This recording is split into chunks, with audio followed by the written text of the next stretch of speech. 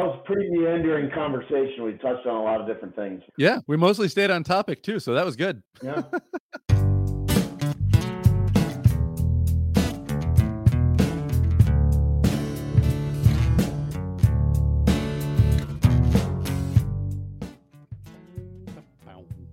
Hey everybody, welcome back to another episode of Creative Ops, a podcast for creative people by creative people. I'm your host, Christopher Talon, a writer and podcaster and a little bit of a musician, I suppose, too. One thing I used to do, teach. I taught middle school for several years.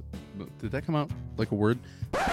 Several years. And I talked to a friend of mine. His name is Drew. Well, his name is Andrew Smith. We know through his brother from whom I've been hanging out with since like middle school. And as we got older, we got to know each other. Andrew and I both went into teaching. He taught high school, I taught middle school, and neither of us do it anymore.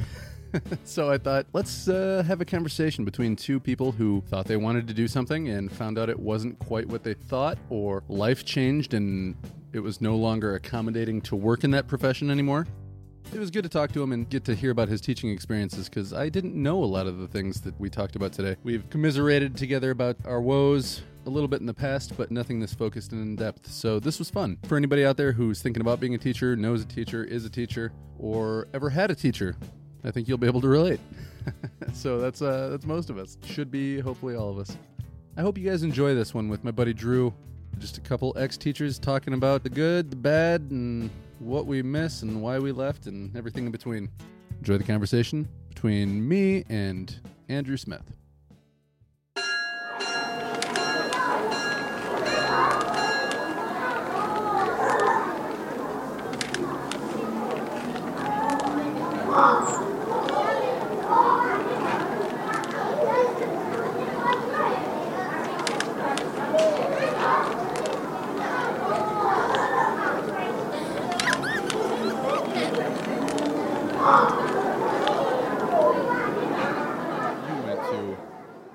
Do you guys do an internship, then a student teaching, or is your internship teaching? It's essentially the same thing, but at MSU it was a full year long, whereas the state only requires a semester. So something like most of the programs in the state, I think it's only a semester long. Yeah, mine was teaching. Yeah, so I did a full year at Lansing Eastern, and that's a little bit different from the school you went to, just as far as the student body, like demographically, right? Yeah, I went to a Catholic school, so it was a pretty different experience. Lansing Eastern was very diverse. We had kids from over the country, or all over the world, I should say, that ended up in Lansing. So yeah, it was dynamic from that perspective. So I'm curious because the school that I did my student teaching at, they had a decent ESL program, but not the best one in the area. So there was help, but most of the kids that like really needed help went to, I think it's Kentwood or East Kentwood has a really like state renowned recognized program. But I worked with one set of twin boys who were from Brazil, spoke no English, and the ESL teacher was like, I don't even know where to begin because these guys know zero English. So we're like doing our best to like give them grade appropriate, basically just worksheets that we found online, hoping that this is like, grade appropriate in their own language so that they don't lag mentally, and then also trying to like stimulate them with like learning English. But you taught like whole sections of kids. Yeah, so I knew that I would be teaching that one of the sections that we had was ESL. That's all I really knew going into the first day. My mentor teacher had never taught ESL before, which is I don't know if we said English as a second language. Yeah.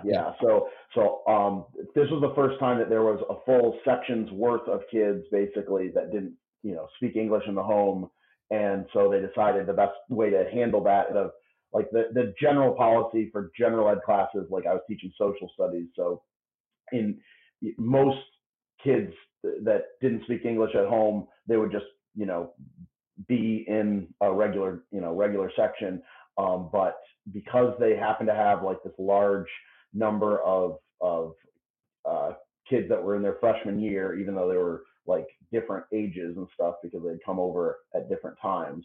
But they put all these kids that didn't speak English together in one section. So I think we had like 19 kids, and like I would say maybe 3 or 4 of them like came in on the first day and could like speak in full English sentences, and the rest were basically starting at level 0, and many of them had like their previous stop before they came into the U.S. was in a refugee camp. So a lot of them weren't even necessarily like literate in their own languages. Yeah. And we had out of the 19 kids, it was probably like 8 or 9 different languages. Like there were a few of them from Burma, several from Somalia and Tanzania, and a few other countries in Africa. One from Honduras, a few from the Middle East, one from Afghanistan, and then one from Iraq.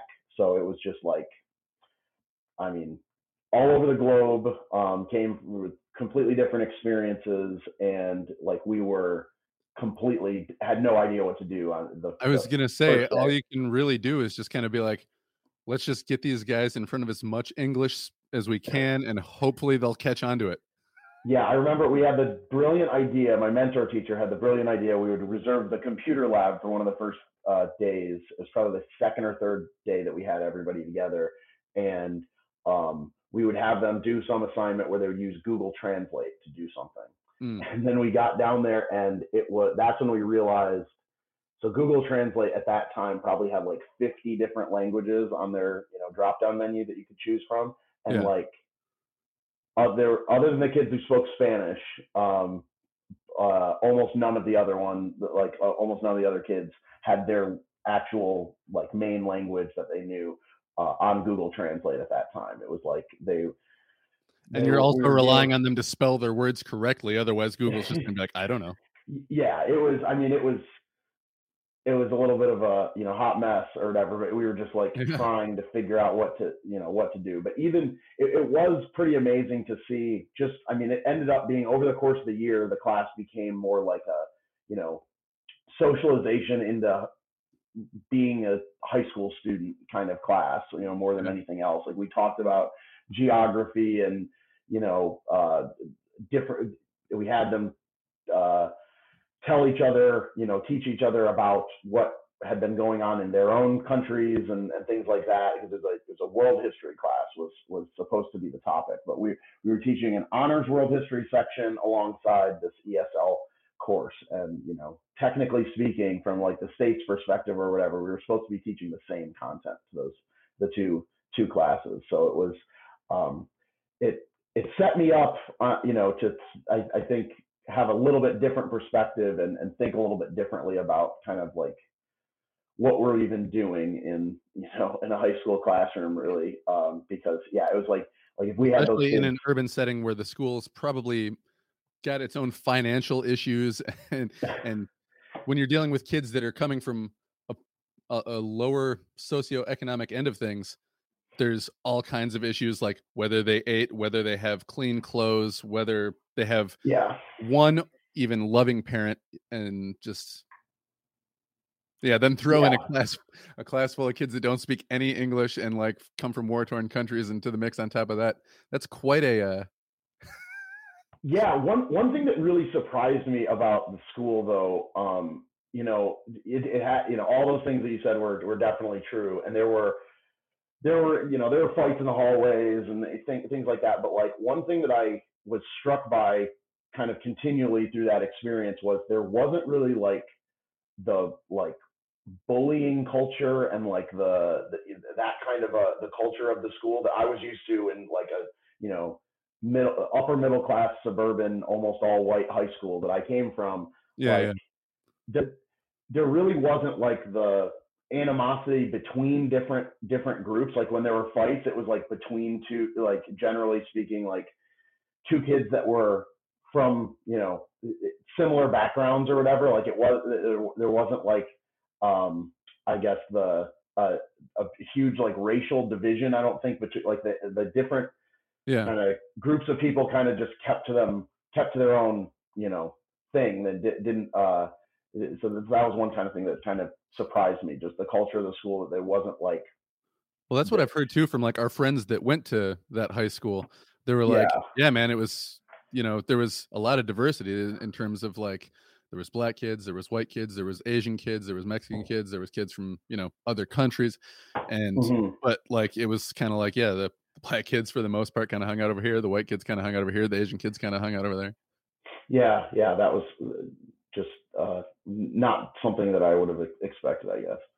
Yeah. It makes sense though, because if there are groups of people who are willing to like be like, if you have a problem, dude, we'll fight. Like there's probably not going to be as much bullying because like you said, those schools, I think that culture kind of depends on like everybody is for the most part trying not to get in trouble and do what they're told. And like, 90% of the people that you bump shoulders with are just going to be like, hey man. Yeah. I get, and it leads to all this, the interior drama, I guess, of high school. There wasn't as much of that, but there was the dynamic of the like 245 hallway fight was also like something that I had never experienced before. The 245 hallway fight? Like my mentor teacher, like generally the end of the day is when the big fights would happen, when they would, and like my mentor teacher, like he could predict them basically. Like he could like put his finger up in the hallway, like, and just kind of the way people were looking around. He knew. Yes, he could tell when a fight was coming, like that afternoon. Like he would. So if you saw that dude and his eyes got big, were you like, who's throwing? Or certain kids started to show up that would only be at school like one day a week or whatever, and like and it was there just to start. The only reason that kid's here is because he knows the fight's going down or whatever. Like that. So that was an aspect of the urban school that I wasn't really prepared for going in, I guess. Yeah. No, we had I think a pretty similar background as far as that goes. The school that I went to was diverse in terms of like it had a wide range of different ethnicities, but it was in very small amounts, with like 85 to 90% of it being pretty much white. So yeah, and it was like diverse because of like there was MSU, 13 kids who would qualify as Polynesian. Yeah, like their parents were like MSU professors or something. Yeah, and actually, my school had a lot of kids from India. Well, there are a lot of kids who were born in America, but their parents were from India. A lot of generation kids from India in my school. I'm not sure why. So it was exactly where I lived. That was like growing up. That was kind of my experience with the non-white kids that I interacted with or whatever was mostly that first generation immigrant kind of dynamic, whereas at during my internship year that it was completely different situation. I mean, we heard some stories from some of these kids that the kid from Honduras told us about the trek to the U.S. on a he didn't really have the words to describe it, but he asked us the word for truck. He was like trying to describe basically a box truck.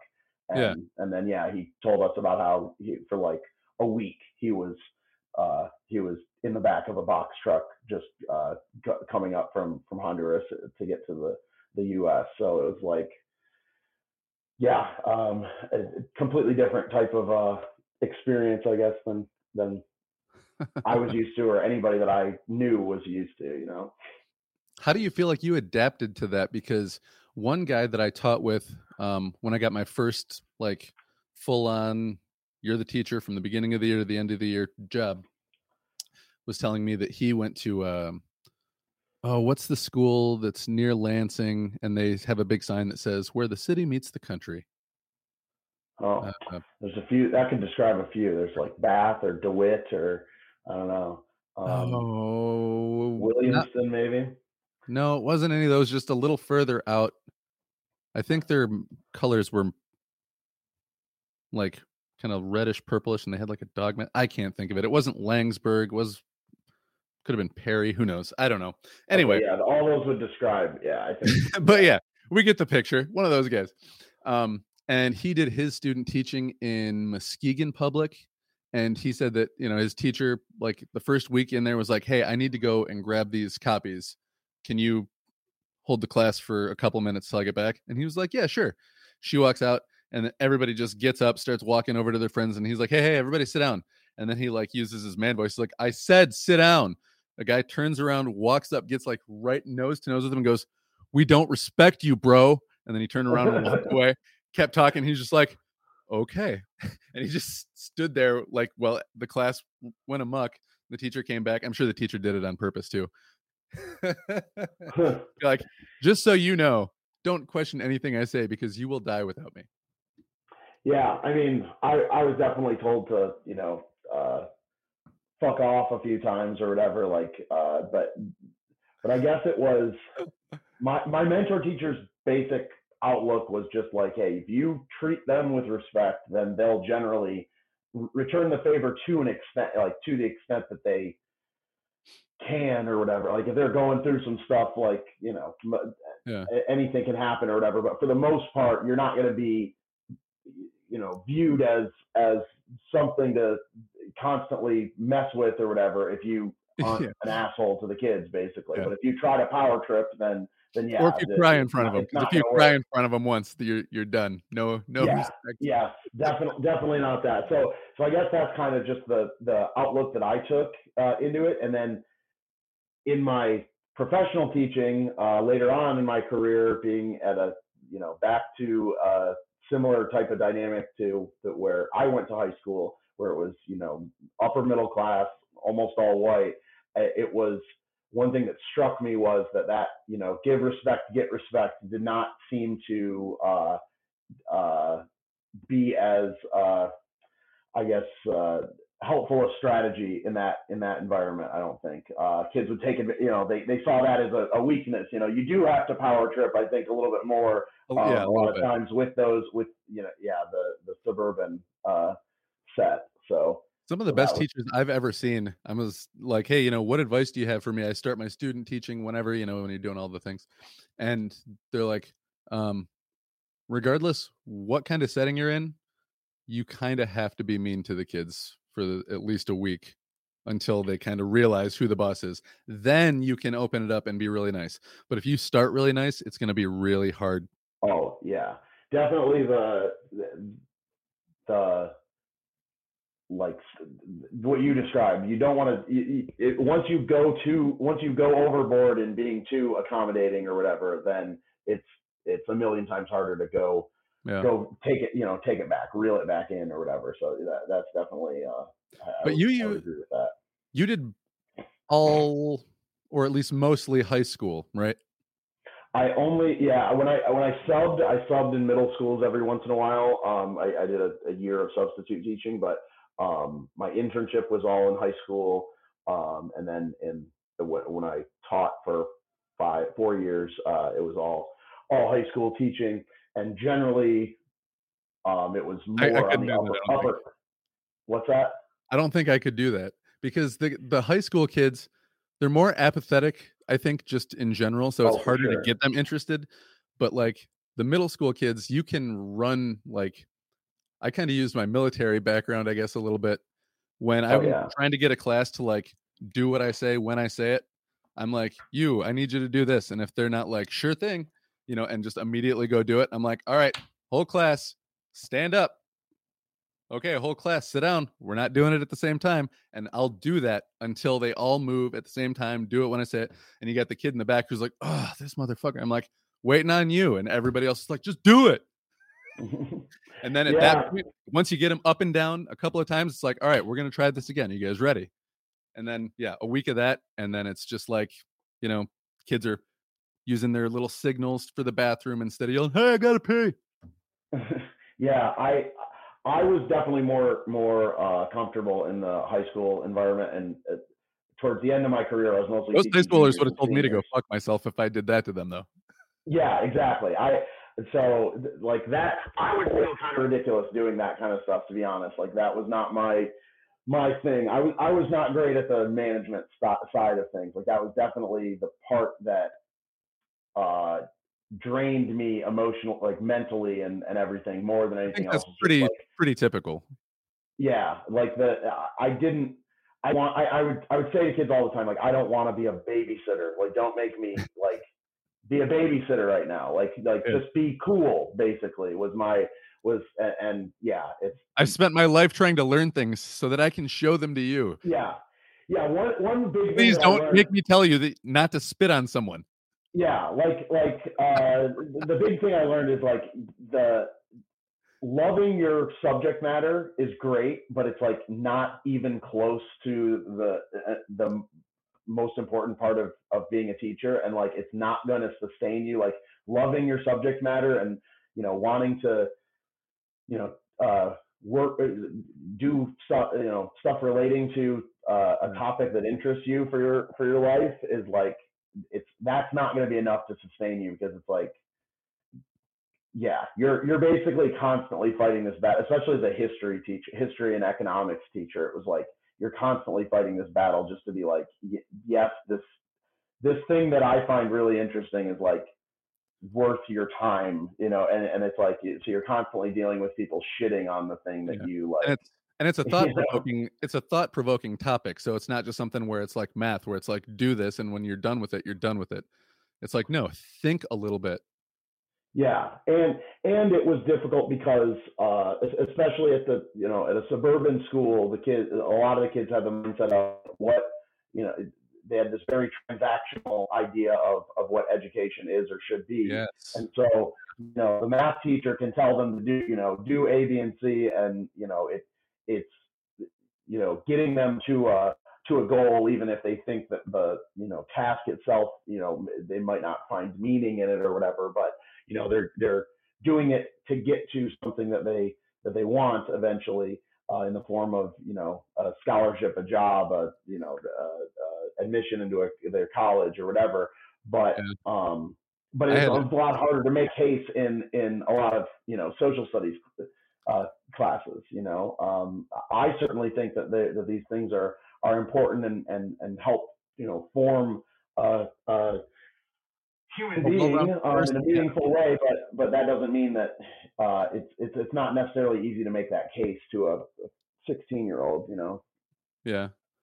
When you said that whole thing about the transactional part of it, I had um a long-term sub job. I did a whole semester, and then I also had a couple just recurring jobs with some of the local private schools and stuff. So I got to see a lot of those students, and I would say you definitely saw a more motivated student group as a whole, but it was almost all, you know, I need to get into the University of Michigan, like Yeah, that kind of a mindset. And motivated to do. Yeah, I actually had a parent who came at me at a thing, like very upset, very heated, and she was saying, my kid has a B and she needs to keep an A average to get into the University of Michigan. I was like, okay, well, first, I know you might not like to hear this, but she's not a very motivated student in my classroom. She's more interested in who she can find to talk to. And I've tried moving her around, and she's just more interested in talking than she is in class. And they're like, well, she said she doesn't understand how to do the assignments. And I said, well, I do give explanation because they all have Chromebooks. Actually, no, they all had MacBooks. They all have MacBooks. And so, everything that they turn in gets returned with instruction feedback. She's like, well, she doesn't get that. I opened up my computer. I was like, well, I give it. And I showed her all these mm-hmm. things where I said, here, you can fix this, never bothered with it. Mm-hmm. And then the next thing I heard was, hey, we need you to come down to the office to talk to the principal and the assistant principal. I was like, ooh, this is going to be fun. He said, we just got off the phone with the superintendent. A parent just called and complained about you. I was like, oh my God. Yeah, That you refused to help her daughter. I was like, okay. Yeah, it was frustrating because it was clearly like the parents that put up the most hassle basically, where Yeah. like the squeaky wheel got all the attention. So, Oh yeah. um, And yeah, it was administrators like you're do react incentivizing that to type those of things. behavior further and further. So, Hmm. And unfortunately, yeah, whoever can complain to the highest highest person in the totem pole first wins. I had right. another story like that too, where I had a student, completely different kind of school, a charter school in the city of Grand Rapids that I worked at. I had a student was going the wrong way. We were outside, and I was like, "You can't go this way," and they were like, "Whatever," and they kept going, and I like made the mistake of putting myself in front of them instead of just letting them go and calling the police if they went off campus, and they pushed me out of the way and kept walking, and I was just like, "All right, can you keep an eye on this for me a second?" I went to the principal, told the principal what happened. He was like, "All right, I'm going to take care of that." Didn't take care of it right away. The kid had a cell phone, immediately called, said, "I put my hands on them." And then it was them defending against me when I was the person who had the first complaint, but it didn't get where it needed to go first. Then the parents heard about it, Yeah. and all of a sudden, I put my hands on a student and pushed them back in line instead of them pushing me almost on my ass. Yeah, Yeah. Yeah. And then the cell phones in the classroom too just nightmare. creates, yeah, the same type of dynamic. Like they know the kids know how to take clip out of out of context or whatever, and make it mean what they want it to mean, and yeah, it was constantly like you're walking on eggshells. uh I remember kids were like, it was always a big thing for, I mean, it was heavily enforced in my school that cell phones shouldn't be, um basically you can have them in your pocket, but you can't do anything with them in the class, was basically the line. But and it was, over the years, got tougher and tougher to enforce, basically. And like there were a lot of different things that like I wasn't going to be a huge stickler on, that I was supposed to be, when it came to different classroom rules. But I was I was just as adamant about the technology, about the cell phones and other technology, as the most strict teacher, I guess. And kids were like confused by that. They're like, why does this matter so much to you, or whatever. And it was crazy to me that they couldn't see, like, I'm not going to talk to you the same way if I think that any 10-second clip of what I'm saying can be, taken out of context and reproduced somewhere else or whatever. It Not blew me talking about away that that teacher that in was like Texas not. who they had a clip of him beating the hell out of a student. But even, you know what? Even that one, um, the full context on that one was that teacher well, it was a substitute teacher, I think, got super triggered because this kid was like bullying a special needs kid. And then the Mhm. teacher just lost their mind because I don't know if they were like unbalanced or if they like had a personal thing where it triggered them. But then they started just grabbing that kid by the hair and punching him in the head. And all you see is this teacher goes off on this kid, but it's like you don't see that kid like physically bullying a mentally handicapped kid. Yeah, and not to Not say that, not that any not to teacher say should that it ever beat the hell out of a justifies it student. or whatever, but yeah, it's just it creates a completely different power dynamic in the Yeah, classroom.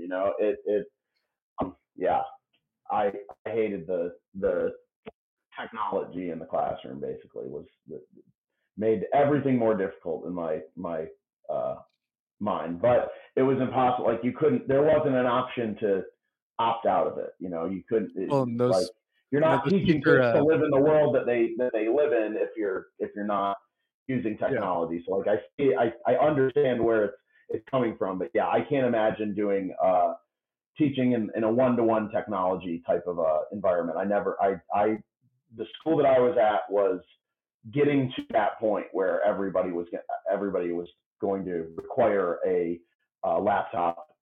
The year after that I left, basically, was they were going full one-to-one technology. But before then, it was just becoming more and more a part of the school all the time. Just the expectation of everything being on Yeah. on Yeah, the we'd had meetings where website they or were like, whatever. don't try to fight them with the technology. And they're like, there's apps that you can use in the classroom. Like I think there was one called Socratic, and kids could Mm-hmm. like log in to it with their phones via text.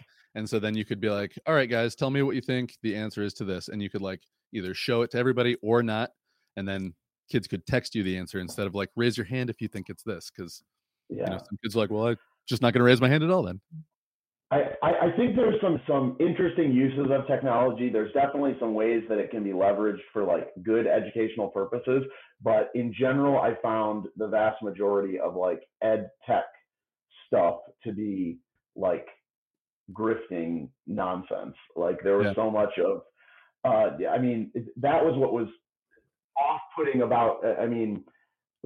Being in education and wanting to actually like make a living for yourself, like the only way to advance from being a classroom teacher, it seems like it was like, okay, you can go the administrator Yeah. track, but that was never really anything I made sense for me. But then the other track seems to be like get out of teaching and get into like district level like ed tech consulting or something like that. Or And it curriculum just seemed like, development yeah, or curriculum development or like coming up with some new software program or taking a job with some company that developed those sorts of softwares and technologies. And it just like I saw so much of just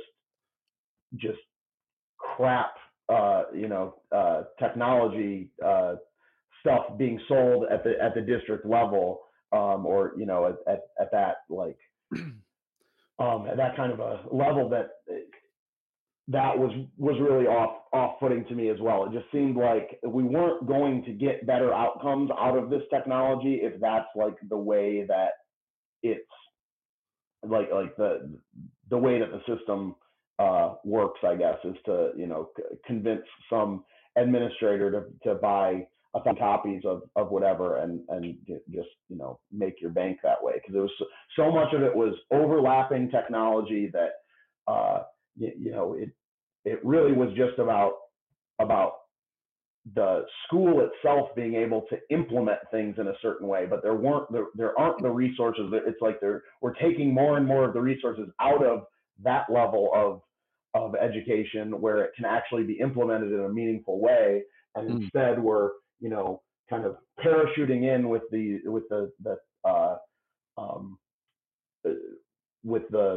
technology program or the one-to-one devices or whatever, and then not really taking the time to implement it in a way that's going to be like useful for the kids. I feel like the big thing with any kind of technology, I think, especially like if you're using it in classroom, whether it's a computer or a phone, is that this guy, oh God, I can't think of his name now, but I'll try to link it in the show notes if I can remember to. He had this book called, I think it was called Inspire, Create, or something like that. But he created the first multiplayer, like massive multiplayer role player game. And he said that in the early stages of it, they found that there was 5% of the users would only use it to fuck with people. To be, they didn't call them trolls then, but they said, when it was just a couple hundred people, 5% of them were trolls, and they would just fuck with everybody else and try to make everyone else have a bad experience. And then it got bigger and bigger. Now it's hundreds of thousands of people. Still 5%. Just want to go in there to fuck with people. So that's not going to change in a school setting too. You're going to get kids that are going to find a way to try to break a firewall and look at porn, or message somebody inappropriately, or try to hack into the school, which kids have done. I've seen them do it. They can mess with grades. They can, like Ferris Bueller, take all their tardies away. Yeah.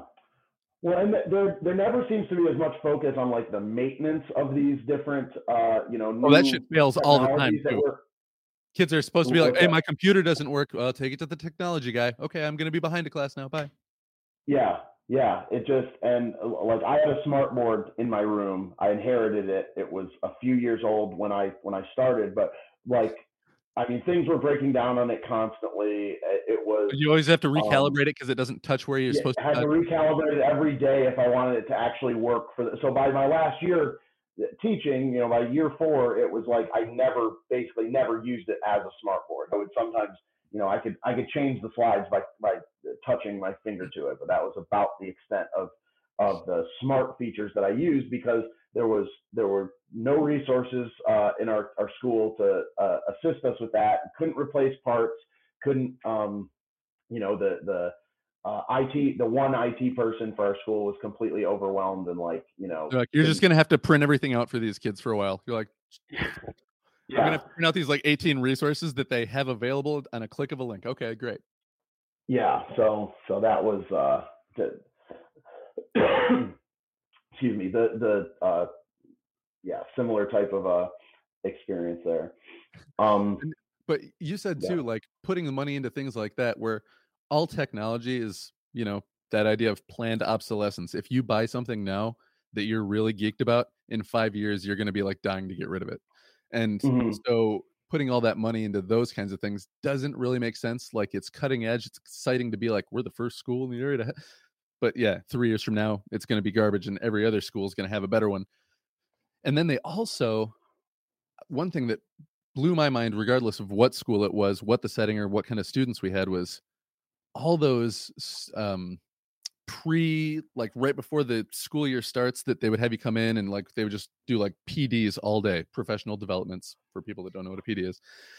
Almost 85% of those PDs either didn't apply to my content or didn't apply to our student population. Like one of them was like, well, here's how you divide up kids based on talent level. You have 8 different tables with 4 kids, and you have the 8 most high achieving kids at each one of those tables. We're like, we only have 3 kids that are at or above grade level. They're like, well, make do. It's like, okay, so already you lost us. Like, Yeah. 50% of the class is below grade level. The other 25% are like barely at, and then there's like some that are like just above to doing actually pretty well.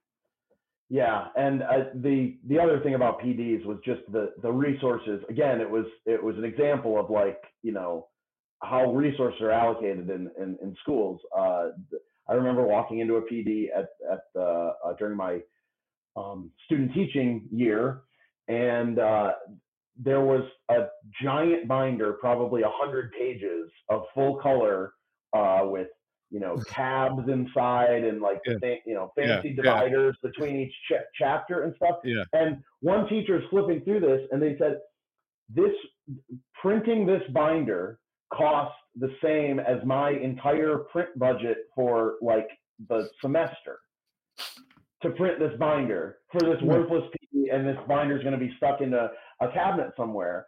Just to And show that we had we, our training. yeah, and we were doing that training. We had to do the year that I was doing my student teaching. It was we had to do additional training over and above what was state mandated because we were on a list of underperforming schools, and one of the steps on to avoid a state takeover basically was we had to they actually we had half days for the students. I think it was 4 different times over the course of the year. In addition to the regular PD days, we had 4 days where it was a half day for the students, and then the rest of the day we were doing a PD together as the teachers. And so you're basically taking a classroom day away from the students, as when it's a half day and it's so every class is 25 minutes long or whatever. It's very difficult to get much of anything done in that sort of a time period. And just at that school, the a bunch of kids would just skip a half day, like Yeah. so so you're taking away classroom instruction time for us to be sitting in this room listening to this person, and additional resources that are like, obviously it's not coming out of the uh, you know somebody would say the thing about the print budget or whatever, and the response would be like, oh well, the school didn't print these, or the school didn't have to pay for these to be printed. But it's like that money's coming from somewhere. There's some, but you got this constant sense that like there's not a cohesive network of, things working towards the goal of educating kids here. There's a bunch of different people kind of like trying to get their own slice of the pie or whatever, and it's not all adding up to improvement. It was the sense that I was Schools getting. spend, depending on the school and how big it is and how much the resources are, they'll spend like $1 million on some like computer automated reading program to use it for like 5 years, and it'll give them some extra data. But there's statistics and studies that show that those reading programs, like I really don't like Accelerated Reader, which is something they use in elementary schools and some middle schools, where basically it's like you get prizes and points and get to have parties and get toys and stuff like that for getting points for reading books. But that's that whole donkey with the carrot thing and the stick. It'll keep going while you have that carrot on the stick, but as soon as somebody says like, hey, you don't get a Pizza Hut for going for reading a book, or you don't get to pick from the bin of toys over here, or you don't get to be in the end of the year party, like nobody's going to read anymore. And the statistics show it. There's this massive takeoff when they start doing it, and then as soon as those kids get to high school, they read less than the kids who never did the programs. So yeah, what I really found in my experience teaching was, if you want to get that kind of like legitimate buy-in, authentic buy-in, I feel like it takes a lot of work to find the opportunities to do this. We need to just find ways to actually integrate what you're teaching into things that might be relevant to the kids' lives. I remember one of the most, I think, meaningful things that I did, that we did in the classroom during my student teaching, was my mentor teacher taught about the fact that if you buy a chocolate bar in a convenience store, it's more than likely that some of that chocolate was harvested with like basically slavery, like child slavery in a lot of places.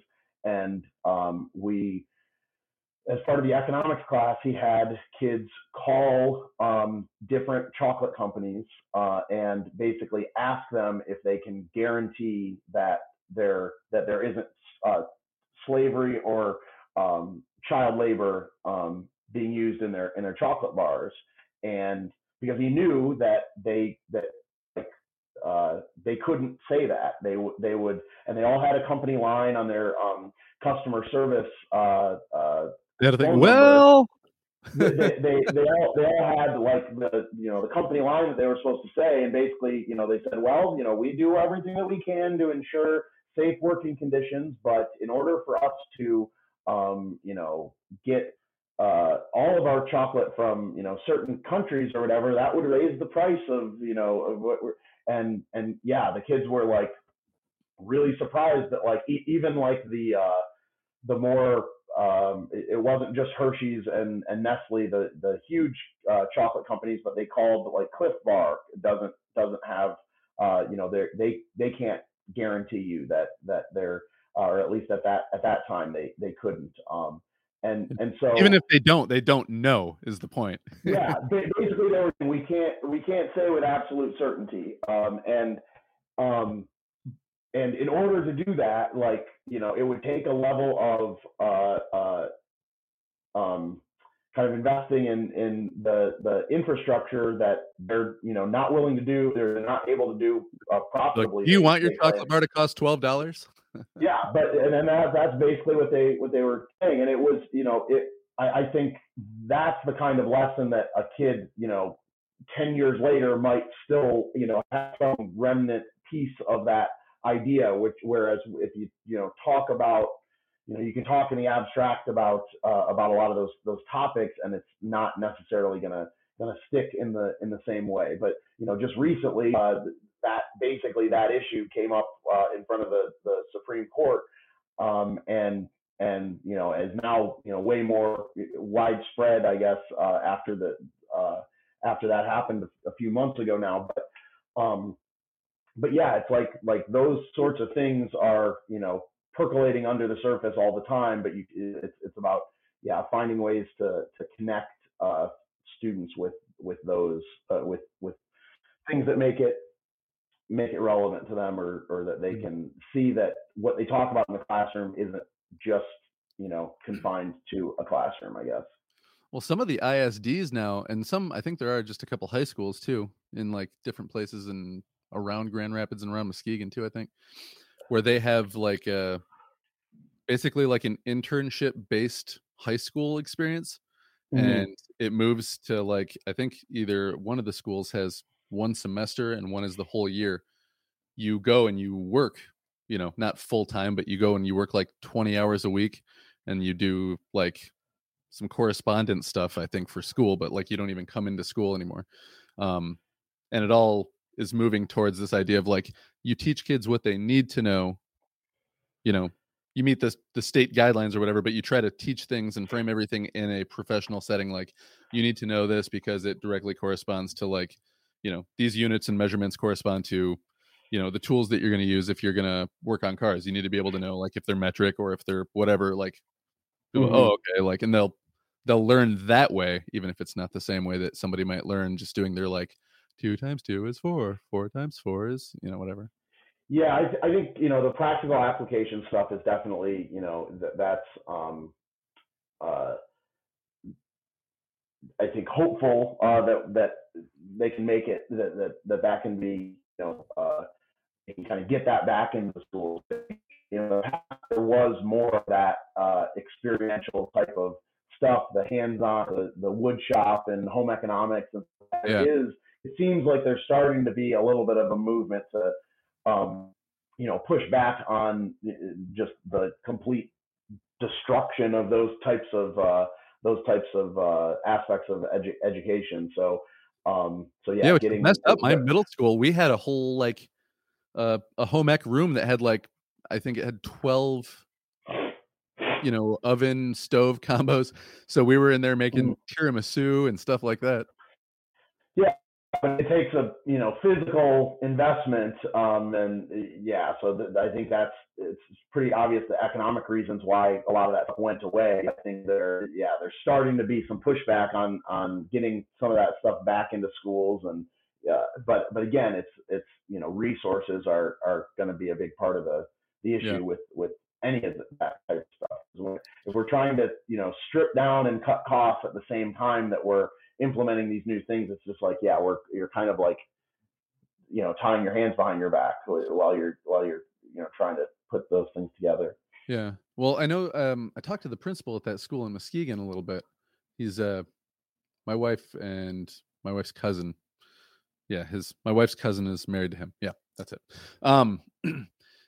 He said that they've got a partnership with, I can't remember what it was, 15, 16 different companies. So they don't have to invest in all the technology around those things. Kids will get bussed over and like learn on site with the real thing, not, the thing that the school bought, which is probably going to be outdated or cheap or, whatever. Yeah. Yeah, I think those types of programs it's promising, I guess I would say. I think the more that we can do with that kind of stuff, I mean, but while at the same time, like finding a place for the connecting those things with traditional subjects, I think, instead of just turning school to just like a training program, because I think that there's a danger there too. So finding that balance of that's been the trend for that's been the trend for at least the last decade or two. Is high school is college prep, but not everybody needs to go to college. I've met some really smart people that work in construction that didn't need college to do what they did, and they've gone on to make a lot more money than I have. Yeah, well, and it doesn't have to. Yeah, I think that emphasis of the academic topics, it doesn't have to be about like I don't think it needs to be a dynamic of college prep versus real world practical application type of stuff. Like that doesn't need to be the dichotomy, but it can be just even if you're going to work construction, like or if you're going to be a salesperson, or whatever the case may be, like whatever the job is, like I think there's still value to like having an appreciation of literature, having appreciation of being able to read a book and like think about it and like understand the world differently but it seems like in the push to whether we're going for the college prep track or the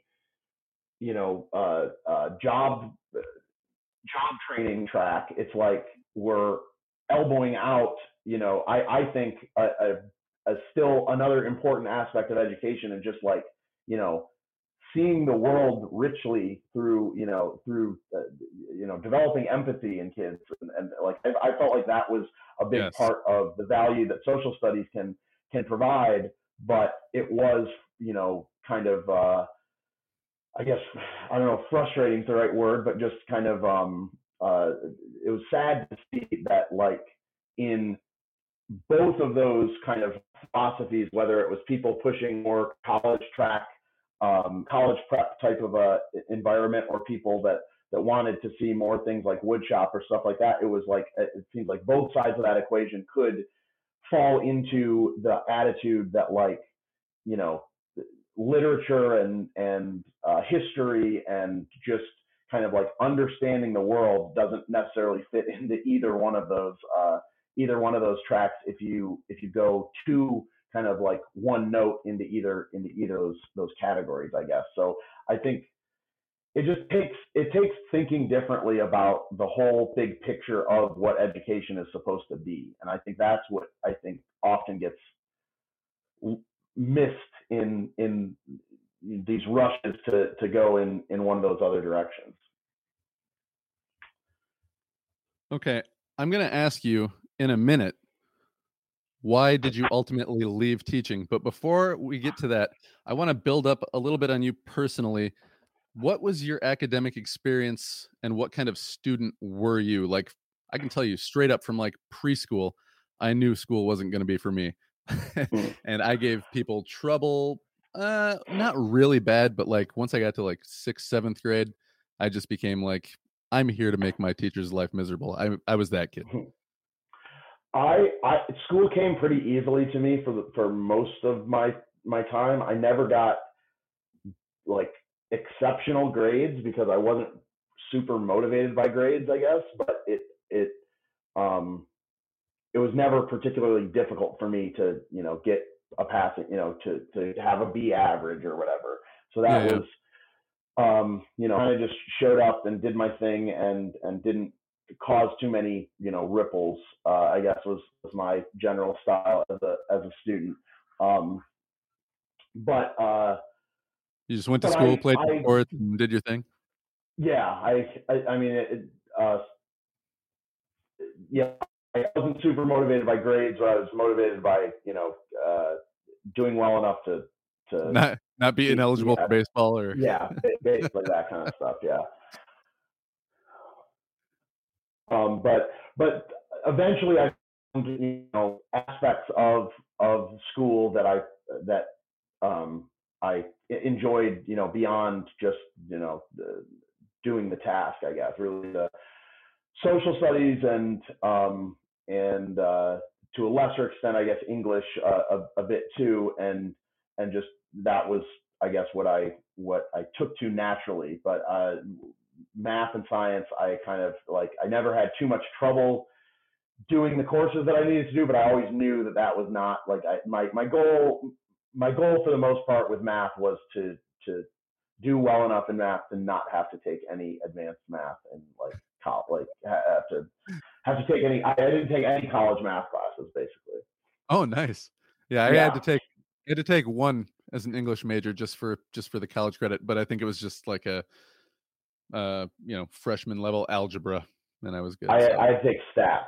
Was my only college math class, so I avoided the dreaded college algebra. Yeah, me too. English major, political science minor, a lot of creative writing classes, a lot of learning about Congress and stuff like that, but no thanks on the math. Mm-hmm. And I was living in that free tutoring center too. I would just go straight after class and immediately get my homework done in there because I was like, if I have to take this stuff home, I'm not doing it.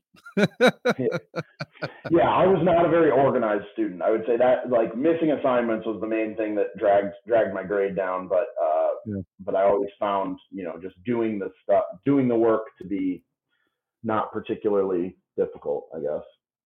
So I found that a lot of the people that I worked with loved school and like they just never wanted to leave. But I was not that guy. I was more like, I'm going to go in there and do it the way I wish somebody else would have done it. So where are you? Because you don't seem totally like anti-authority or like, I might have some kind of personality disorder. I don't know when it comes to that, but like you seem pretty together, pretty with it, but not like I just love school and I wanted to keep doing it. So why teaching? Yeah, I wasn't. I definitely wouldn't say I was in that category. But yeah, I had few really good teachers. I felt like that could teach the A student just as well as they taught something to the C and D student. And that one teacher that all the drifter kids loved him, and he would go and smoke with them at lunch. Yeah, I mean, maybe not quite to that cigarettes, extent, but yeah, cigarettes. You could go across the street. Yeah. So I had a few of those teachers, and I just felt like it was something I knew. I didn't really want to be rich. I didn't think that I didn't think there were a whole lot of things that I could do to become rich, but teaching felt like something that at the time I thought I can have a comfortable middle class life doing this. Like it's something I could see myself doing. I guess I had time off in the summers, decent hours during the day.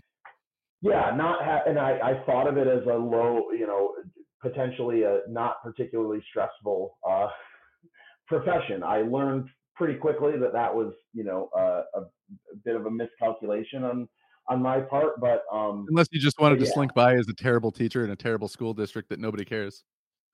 Well, but even that, it's like, because I mean, you've seen people, I'm sure, that you're just like, this person hates what they do and they hate these kids, but they've been doing it for 25 years with no intention of leaving soon. Like, I don't know how they can do it. They hate the kids. They go into the teacher's lounge and they're just like, they say I've got to do this differentiated lesson plan. This kid's not stupid. He just doesn't care. Why should I care? Like, why are you talking like this about the kids? Yeah. I mean, I think I think I got out of it in some ways because I could see myself becoming that kind of a person. Like if I was still teaching in 20 years, that's the kind of person I felt myself like becoming. I think it does that to you in some that miserly teacher that just looks at everybody with contempt. It's sad, but it's like I think that there's experiences that are leading those teachers to being that way, and I can sympathize with it in a sense, but at the same time, like I dreaded the thought of becoming that. So, I started to think, I started to look for different options basically, and I was good enough to, find a track out of there. But yeah, I think I understand what drives people to that kind of a mindset, I guess that's how I would describe it. Yeah. I ultimately got out. I think I probably would have anyway. I got out just because I kept having kids. I've got 4 kids, and that fourth one came around, man. I'll tell you what, we had like just had a third kid. No, my wife just got pregnant right at the beginning of my first year with like an actual job. And by the time that kid was born, we were like, I was waking up at 4:00 in the morning, going through all of my slides, because I would always have like a slide presentation so that kids had the audio, me saying it, the visual, maybe throw in a YouTube clip or something like that just to kind of like engage. Mm-hmm. Every day I tried to do something like that. But so I would wake up at like 4 in the morning to 5, just making sure all the visual stuff was ready to go, that I kind of had in my head so that I didn't have to read everything. 5:30, wake up the kids up, feed them breakfast, get them dressed, blah, blah, blah, blah, out the door at 6:00 with them, 6:15 if we're running a little late, get them to daycare, come back to school, try to get everything ready to go as the kids are walking in the room. And then like that first class period, you're just like, yeah, I know before the day has even started. Yeah. And so then I was like, okay, with a fourth kid, man, fuck, I can't do that. I can't do that. And we started looking at it on paper too. We would have been putting, yeah, 4 kids in in after school daycare. care, 2 kids in all day daycare, 2 in just after school. And it was like my entire paycheck. So we're like, Yeah, well, doesn't make sense. I'm just going to yeah, stay home, start writing that novel and do a podcast. yeah. It was a similar thing for me. I mean, I'm teaching economics. You know, I have to be able to understand a cost benefit analysis, Yeah. and I'm looking at if I stayed in teaching, my provisional teaching certificate was about to expire, so I either had to renew it, or what you're supposed to do is by that time have your professional qualify for your professional teaching certificate. And all I Yeah. needed, I had the classroom experience to apply for my Because for people professional, that but don't know, you can get credits by going to classes. Sometimes you can do online things to get credits. A lot of the PDs, they'll say like, don't forget your, to sign up for these credits on your whatever your Michigan. I can't remember what the online catalog is that you're supposed to use to keep track of all your stuff, mhm. but yeah, all these Yeah, different things are different ways that you can achieve that next certification. Anyway, keep and going. basically I would have needed to declare a major in a master's program and start taking master's classes again. I'd taken a few master's level classes, but hadn't had to declare my major. But you basically have to have declared a major at that time was one of the requirements to obtain the professional certification. And I'm just looking at it and like I was going to need to pay for all these classes out of pocket, and then Uh-huh. in your professional certification would put at my school that gave you a different step on your step calendar for so it entailed a slight bonus, but it was like I did the math. It was going to take basically my career of that additional bonus to pay back what I was paying for in the few master's classes that I needed to take to actually be. It was like I was not particularly impressed with any of the teachers education matters classes I had taken at that point, and I just didn't feel like I didn't feel like it was worth it, and I didn't feel like it was what I wanted to spend my summer doing. So I spent my summer looking for a different job instead, and ended up lucking into a pretty nice gig. So um, yeah. And the job that you do now, without getting too specific if you don't want to, it involves talking to people, doing presentations and things like that, which seems like perfectly suited for what you've been trained to do. Yeah, a few other people that had joined the team that I'm on had come from classroom teaching before, so it was like it's very similar skill set. I think just about any high school teacher that I knew that was could handle a classroom could do what I do. I'm basically running hour-long seminars for people on different financial topics basically. And so it's very similar to what I was doing before, but just the level of support, the level of infrastructure around putting together that 1 hour that I'm presenting to people. It's just night and day from a classroom. It's like Yeah. I don't feel I can stand in front at the beginning of that hour seminar and be confident and comfortable and and not a ball of stress like I was a minute before first hour started as a teacher. So yeah, and it's striking to me that just the in the professional world, like thinking back to things that I felt like were normal when I was teaching, where I could I've got a horrible sore throat and feel like crap and can't come into school today.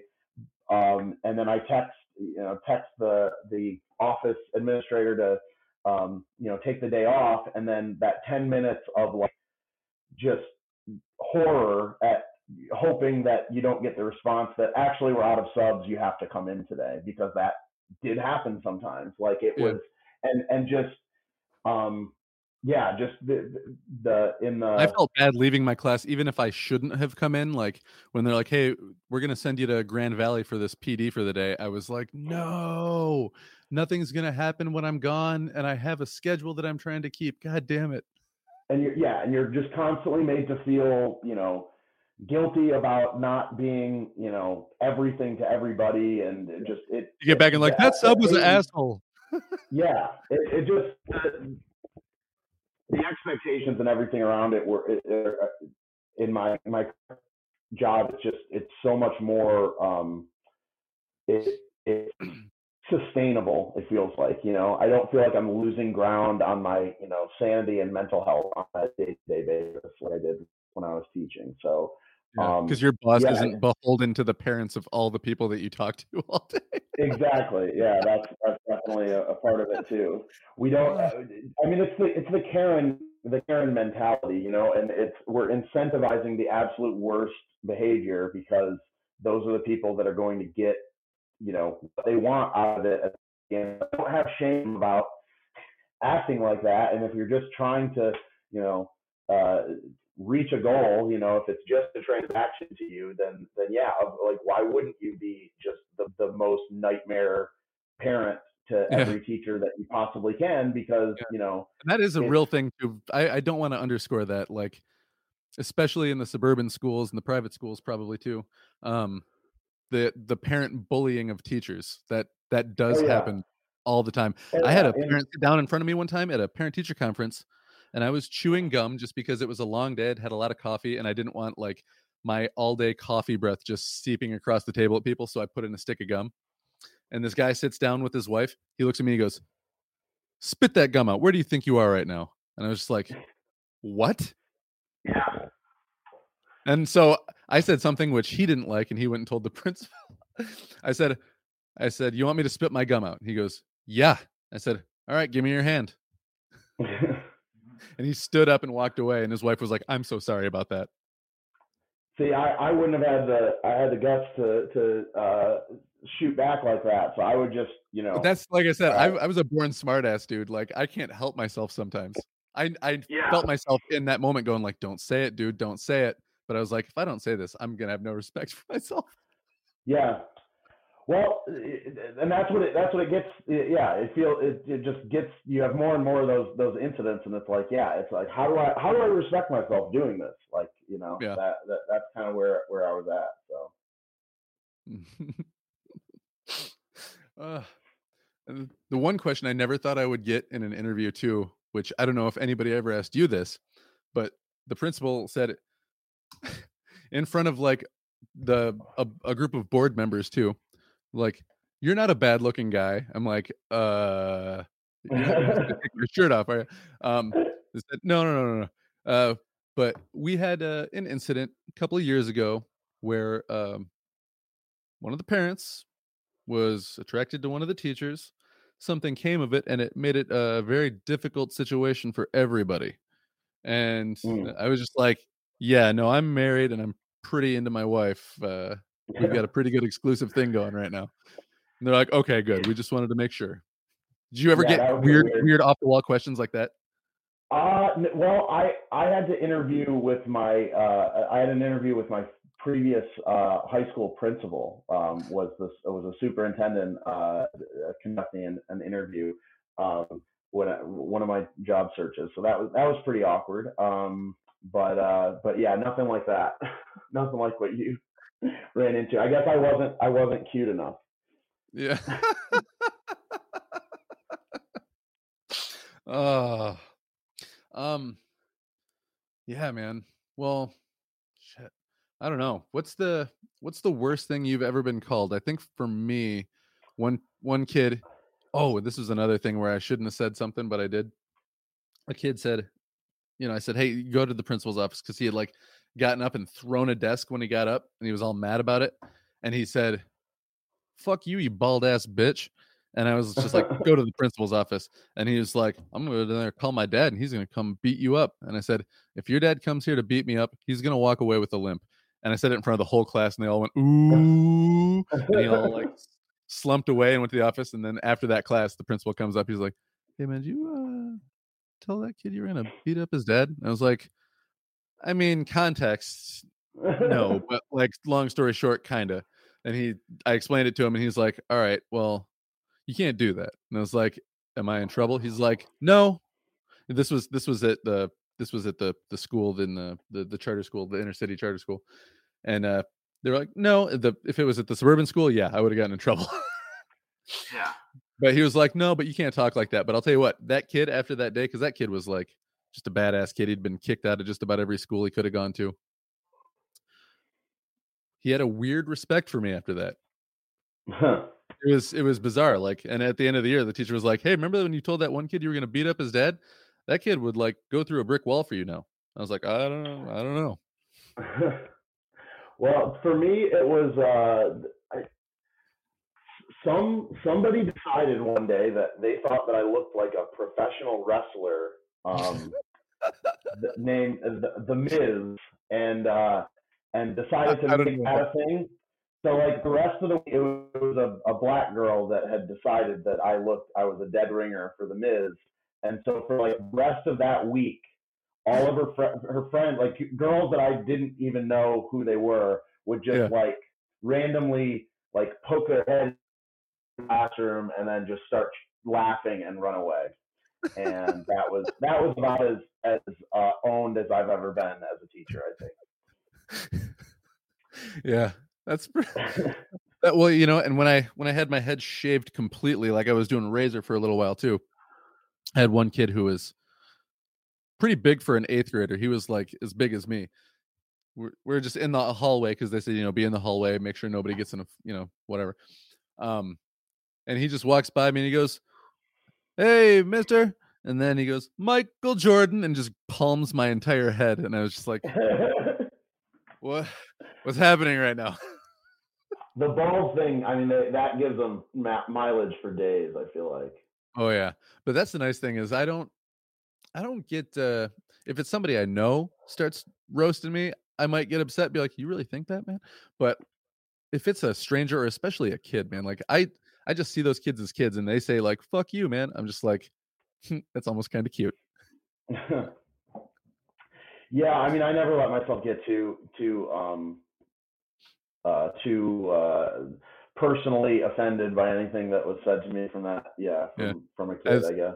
Had some leather shoes that like had one of the seams was starting to come out, like the string was just kind of coming out a little bit, and they're like, "Hey, whose garbage did you take those out of?" I was like, "I don't know, they fit though. I don't care as long as you don't like show them like, hey, yeah, Yeah, then it doesn't get any worse anyway." But yeah, they'll yeah. pile on. Did you ever have those stress nightmares where like you just couldn't get control of your classroom no matter what? I mean, not really. I would just have I just my nightmares were just like not being prepared. I think not having a lesson ready to Oh, go. I I've think. had that before too, where it's like I open up my thing and it's just like blank, or there's nothing there, or I try to open the computer and it's broken. I'm just like, ah. But for me, it was more, I think I was always more worried about management, just like, because I mean, if those kids, and here's the thing for all you kids that are listening, if you wanted to organize a mutiny, it would be super easy. You know what I mean? Like, Oh yeah, if you just don't listen, if you all agree not to listen to the teacher, there's literally nothing they can do about it. yeah, pretty much. Um, you definitely realize that being on the other end of that equation, that like I was way more compliant in school than I ever needed to be. I think. Yeah. Well, if you've got a good veteran teacher, they can just give you a look that's like, "I can end everything for you right now." And it's like, they can't, but it's like at the same time, you're like, "All right, I'm just not going to go there with this guy right now." Yeah. I had a teacher in particular, Mr. Swan. He talked very slowly. He had a deep voice. And if he said your name in just such a way, you just kind of like were like, "Oh shit." And it's not like he yelled at people or got people in big trouble, but he was just like, "Chris." And I would be like, "Oh shit. Sorry. And I don't know why that worked, but for some reason, like just that, "Chris." Like, I don't know, never yelled. Also rapport with you. Yeah. He was another one of those teachers too that would like, he would sit the kids that were kind of like shitty kids, looking at like, if you're looking at a class roster, I don't mean any kids are shitty, but he would take those kids and he would sit them right next to his desk because his desk was in the back corner. We'd watch a lot of videos. It was, social studies class. And so you would just be right next to him anytime he wasn't directly talking. So he would get to know you a little bit. And that was kind of his way to like, he's like, I'm not just going to let you coast here. And I'm going to also talk to you like a person, but I'm going to ask you that you give me some fucking respect sometimes. So he had a good balance that way. Yeah, unfortunately, I definitely met teachers who had those kind of like sixth sense types of personalities, and they just like knew how to, they just had natural inclination, I feel like, for managing the classroom in that way. And yeah, I think it's probably something that comes with, years of experience too, but it was a daunting task to try to get to that point. And definitely at the stage that I was at, I had not yet developed a lot of those types of skills. I mean, you pick up a repertoire over time, but yeah, it's looking back, like that was definitely one of the things. I feel like that's a pretty essential skill for staying in it for, the long haul, for, 25, 30-year career. You definitely have to have that kind of a mentality and be able to have that type of a rapport with the kids, I think. Yeah. Well, shoot. Keep feeling like there was something else I wanted to say, and I'm sure I'll remember it later, and I'll text you and be like, dude, this is what I wanted to tell you. Okay. But if I can think of it later, I'll just call you and put you on speakerphone and ask you. But okay. Yeah, man. What anything else you want to say? Words to the kids, words to the teachers. Anybody thinking of becoming a teacher? I'd say if you're thinking of becoming a teacher, I definitely don't want to discourage anybody from that. But it's I don't think anybody gets into teaching thinking that they're going to become rich. But I think just it used to provide a lot more solidly middle class lifestyle than I think it does today. So that's something to be aware of. I knew a lot of teachers that worked in the summer or had like a 1 or 2 day a week part-time job. Yeah, I mean, I think you really, I think people that are going into it today, that's got to kind of be their expectation, I think. And I wish I was a little bit more prepared for that reality.